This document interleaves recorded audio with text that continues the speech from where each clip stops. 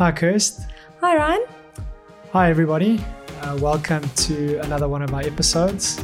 We're excited just to let you in on our journey as we navigate the realities of life and God's Word, and give you a window into some of the things that we are wrestling with and what the Lord is teaching us.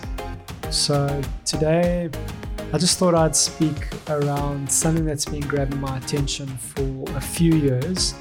And in particular, as we find ourselves still marginally at the beginning of the year, but just this idea of what to do, what to do when I don't know what to do. So that's sort of what I've been thinking about, and there's a great verse that I've memorized for a large portion of my Christian journey, and just wanted to maybe speak briefly around that.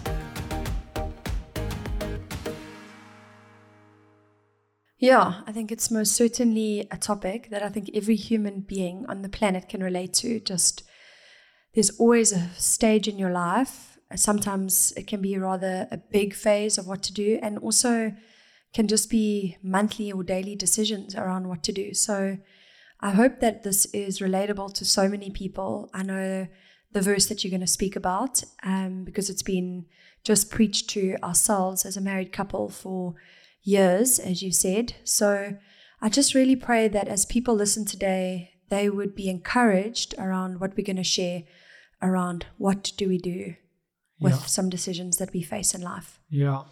So I got a strange picture, and it may actually not make sense, but in my mind, I got this idea of these rivers that are coming down a mountain, and they converge into one river.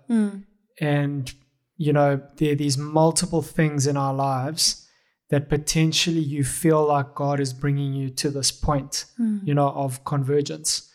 And at that point where these multiple things in your life are sort of being orchestrated, you see massive whitewash and massive turbulence and massive ripples. And if anyone's done any kind of river rafting or whatever, you know that can be quite a dangerous place to find yourself in, and you don't know how to get out of the river, or you kind of have a sense of direction, but you're not really sure whether you're going to get through these rapids out onto the other side. Yeah.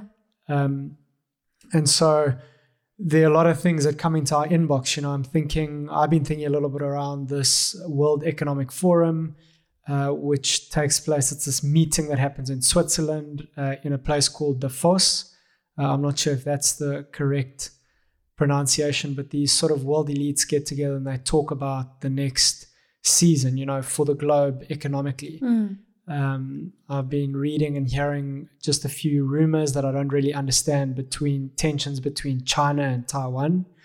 I've been exposed to thinking, particularly in our country, but I'm sure it's the same globally, just political instability, particularly interest rate hikes and what that has, the effect that has on businesses and on family households, and inflation. And so there just seems to be a lot of these sort of tributaries and rivers that are moving us into like this rapid zone all the way down into our personal lives. Yeah, I also want to chat around the global power issue. Okay, That's go also, for it, yeah. Yeah, that comes to mind. I know in South Africa, it's a huge crisis, but we're actually hearing that it's becoming a global concern too. So just to add to one of the examples. Yeah, kind of an energy crisis. And so we hear these things and they come into our hearts and minds and into our prayer lives, and we either put them aside or we kind of like, Lord, what reality or what future are we moving into?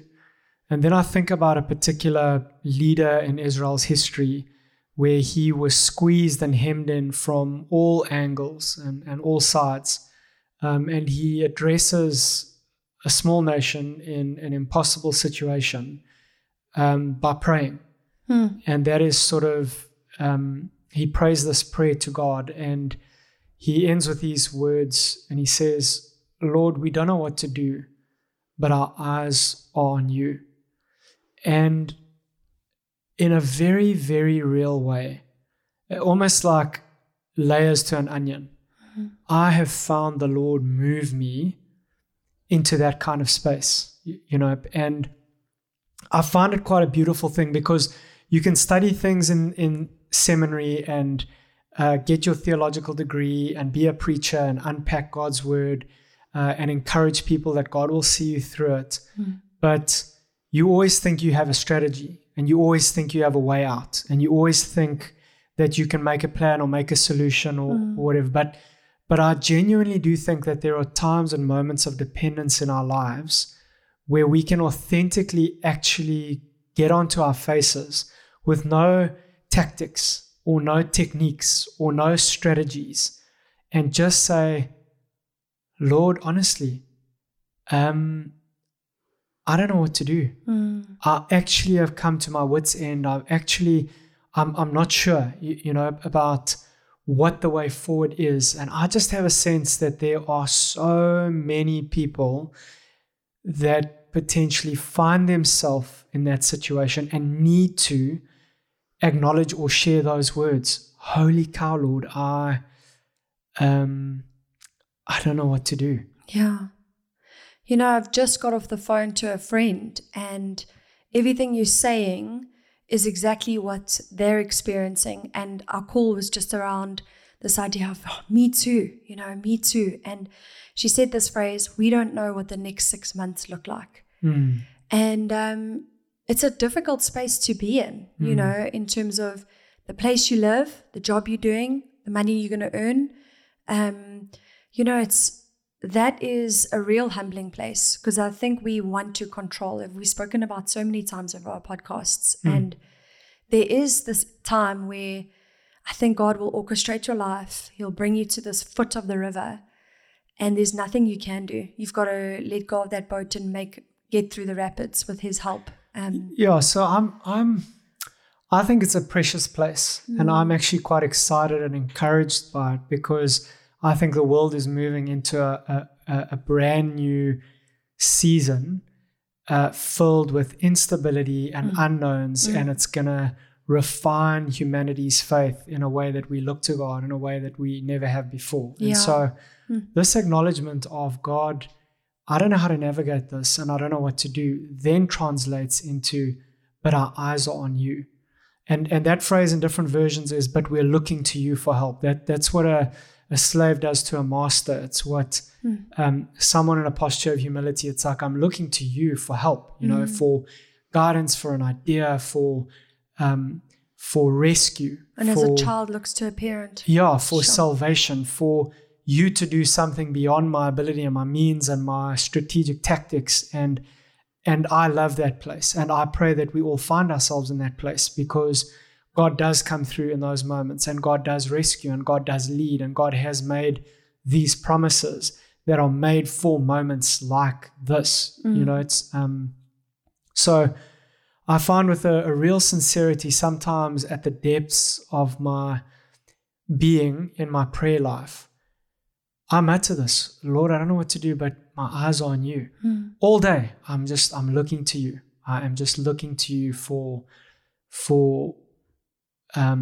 your activity. And I know when God moves, I know when He gives assent. I'm confident in how He aligns circumstances. He's done it so many times in the past for me. And so I want to speak to that person today to say, take this prayer, take these words, and mutter this. Lord, we don't know what to do. Or Lord, I don't know what to do, but my eyes are on you. Now, I did forget to mention the reference, so I'm really sorry about that. But it's and who was it that prayed it? That's irrelevant. You can go read the story for yourself. But it's in 2 Chronicles, chapter 20, verse 12, and it's towards the end of verse 12. Okay. Yeah, I think that is really helpful, and I think without us giving real practical applications, we'll leave it up to the listener to figure out what does it mean for them to say, Lord, we don't know what to do. Our eyes are on you. Thanks so much for listening today, and we hope you've been strengthened by God's word in some way. This ministry has been made possible through the generosity of our loyal listeners.